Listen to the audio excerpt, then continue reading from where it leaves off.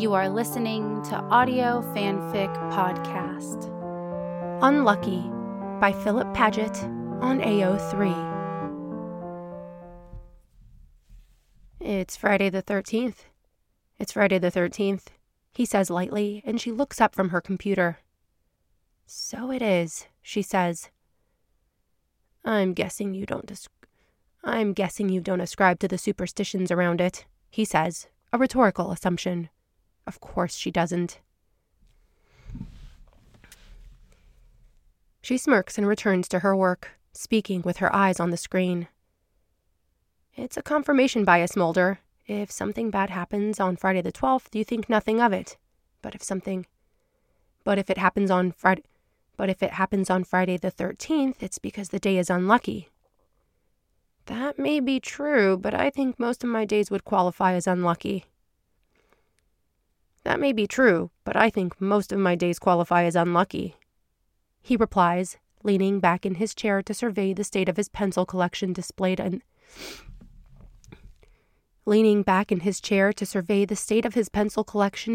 the ceiling tiles. Well, maybe Friday the 13th is unlucky for you then. No. Well, maybe Friday the 13th is lucky for you then, she quips, and he gives her an appraising look. This thing between them is so achingly new. Too new for him to make a joke about getting lucky. Too new to ask if she'll come over tonight. Too new to admit that he doesn't want to be alone. Part of him wants to ask her what it means, or what she wants it to mean. If it's just sex or something more. A bigger part of him is too afraid that the question itself will spook her back into the platonic longing that...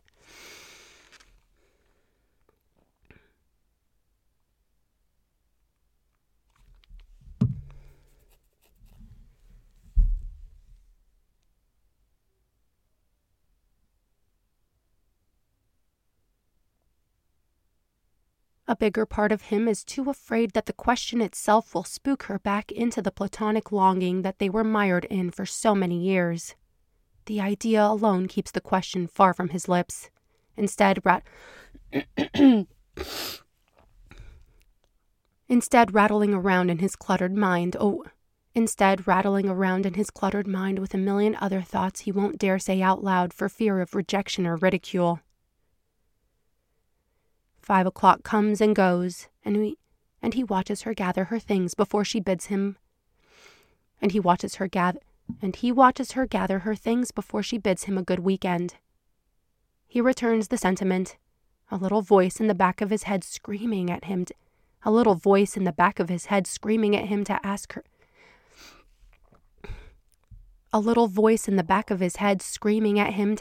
if she wants to get dinner or watch a movie or literally anything where they can be in the same room. When he hears the elevator doors slide closed, he slumps down in his chair, defeated.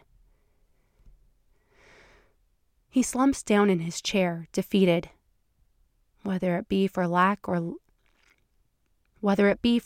luck or lack of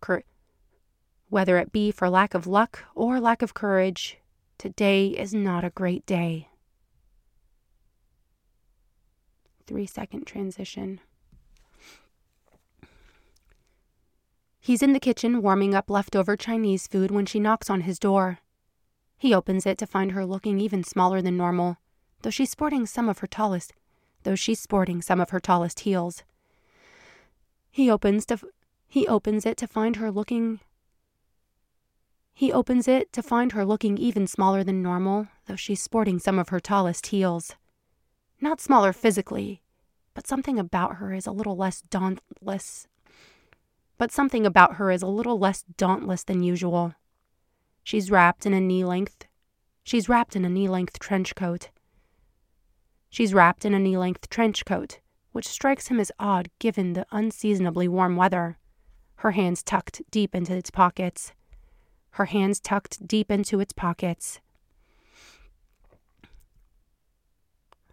Her eyes dart from his face to his shoulder to his chest, and he gets the sense she's gathering courage. "Can I come in?" she asks, and he steps aside to make space for her to enter. Her demeanor is off-putting, and the realization that this may be the live version of a Dear John letter sends his heart plummeting straight into his belly. In a way, he anticipated this from their very first kiss, but the knowledge that it was only a matter of time doesn't make it any easier. She stands directly in front of him, keeping her coat on as though she doesn't intend to stay long. She starts, but then stops and heaves a sigh. She slowly tilts her chin up to meet his eyes, her lip pinned between her teeth. I thought maybe this Friday the 13th you could be... I thought that maybe this Friday the 13th could be the one where you finally get lucky, she says as a flush steadily creeps up her neck and colors her cheeks. He quirks his head in confusion, and she pulls her hands from her pockets and tugs at the tie on his trench coat. Nope. And she pulls her hands from her pockets and tugs at the tie on her trench coat.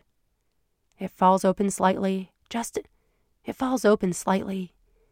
enough that he can see a sliver of porcelain skin from her chest down to her belly, broken up only by black lace. His mouth falls open in surprise, but immediately it stretches into a broad smile. He's speechless, utterly and truly shocked beyond words.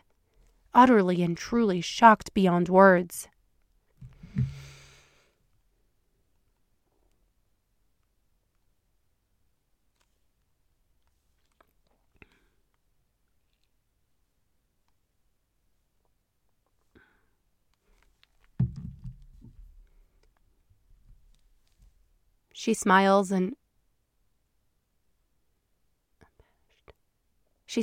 abashed little smirk, dropping her head and moving to pull her coat closed.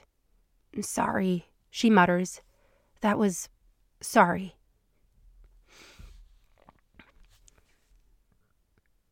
The prospect of her leaving startles him into action. No, he says too loudly. No, he says too loudly, reaching out to still her hands. I'm just surprised, but in a good way.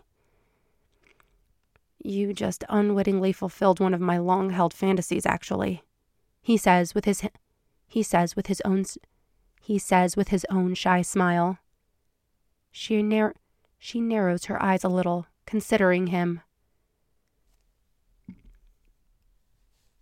Someone showing up at your door with a trench coat on and nothing underneath is a long-held fantasy of yours? She asks, more with disbelief than judgment. No, he says, reaching out to pull the coat open wider and take in her black lace bra and matching panties. Not someone. You. Oh, she says, and the confidence she typically carries herself with begins to return. Well, in that case, what happens next? She asks. He leads her to the couch and sits down, then guides her to stand in the space between his knees.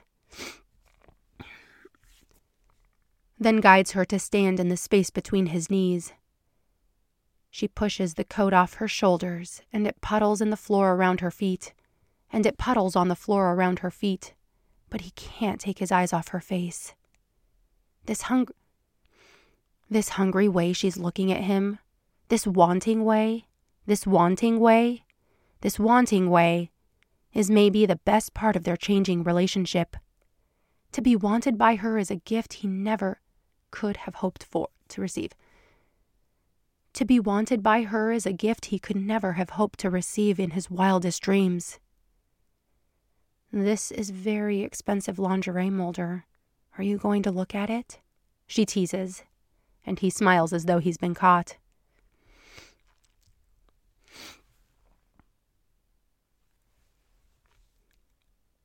Sorry. I spent a very long time training myself to keep my eyes on your face, he says, slowly dropping his gaze to her chest, her belly, her hips. It's hard to break the habit. It's a hard habit to break. She puffs a little laugh through her nose, then steps forward and fits one leg. She puffs a little laugh through her nose, then steps forward and lifts one leg, planting her knee on the couch near his hip. She repeats the movements with her other leg, sitting atop his jeans-clad thighs like a queen on her throne. Her hands land on his shoulders and his hands on her hips, and he looks at her for a very long time.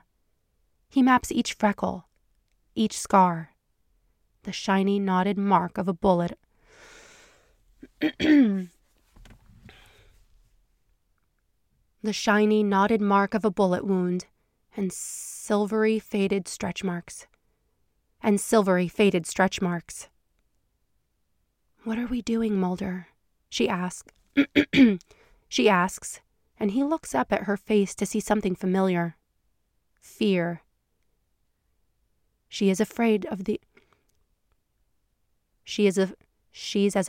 answer as he is. He shakes his head gently. I don't know, he admits, but I know I don't want to stop. She leans forward, kissing him sweetly.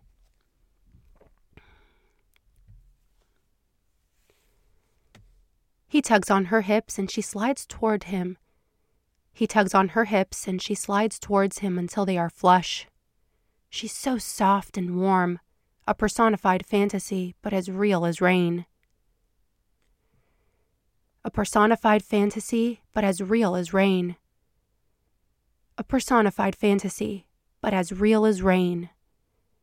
The little satisfied noises she makes as she kisses him are like precious gemstones. The little satisfied noises she makes as she kisses him are like precious gems. And he feels like a wealthy man regardless of the balance in his bank account. Lucky. He feels so incredibly lucky.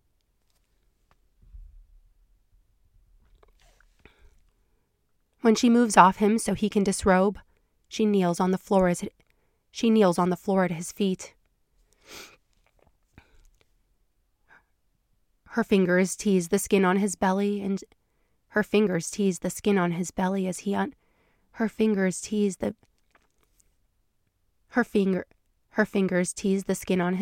she unbuttons his jeans, and she looks up at him as she tugs them off his hips, his erection springing free and brushing against her cheek. She smiles coyly, which makes his cock jump, and she keeps her eyes on his as she takes the head between her lips, delivering several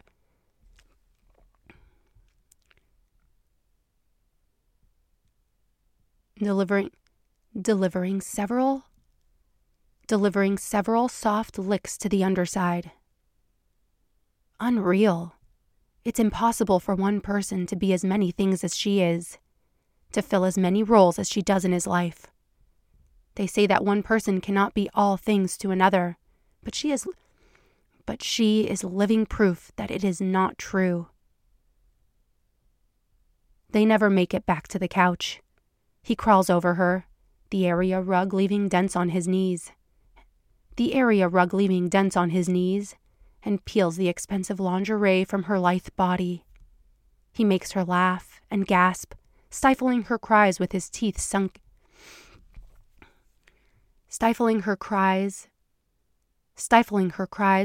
sunk into his shoulder. He teases her until she groans in frustration, then pushes him onto his back and sits high and proud in his lap.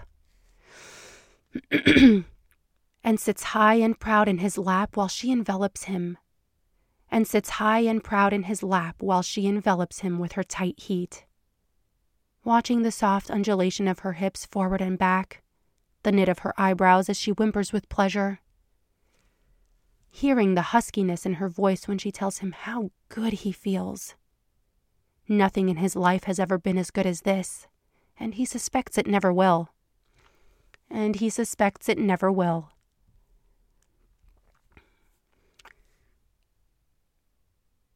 She touches herself shyly, watching his face as he marvels at how much she trusts him. He mumbles encouraging words, his eyes sewn to the spot where her fingers dance in circles over her clit. Her cunt grabs him eagerly, her head dropping back as a melodic lilt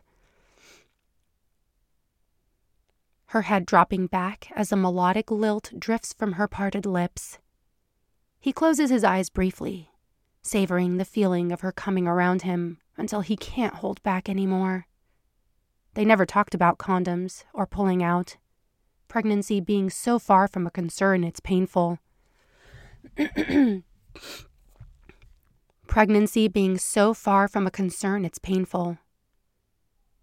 inside her, leaving a part of himself behind, is as primal as it is intimate.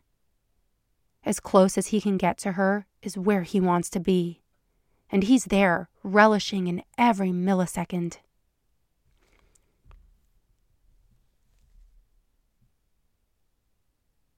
Luck is a horseshoe, a four-leaf clover, an intersection of circumstances and timing. What he has is nothing short of divine intervention, should he choose to believe in it. That she would exist, that they would find each other, and that she would love him is beyond the realm of chance. Maybe she is his luck.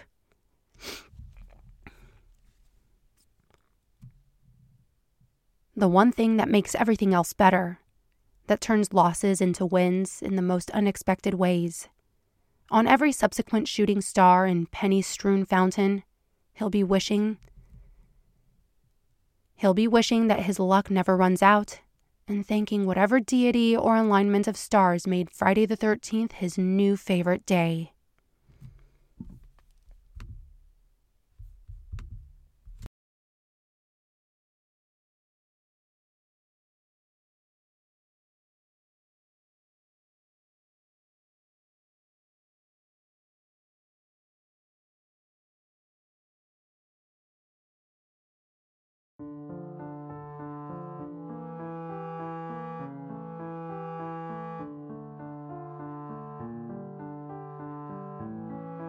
If you like this story, please follow the link to the writer's page and leave some love.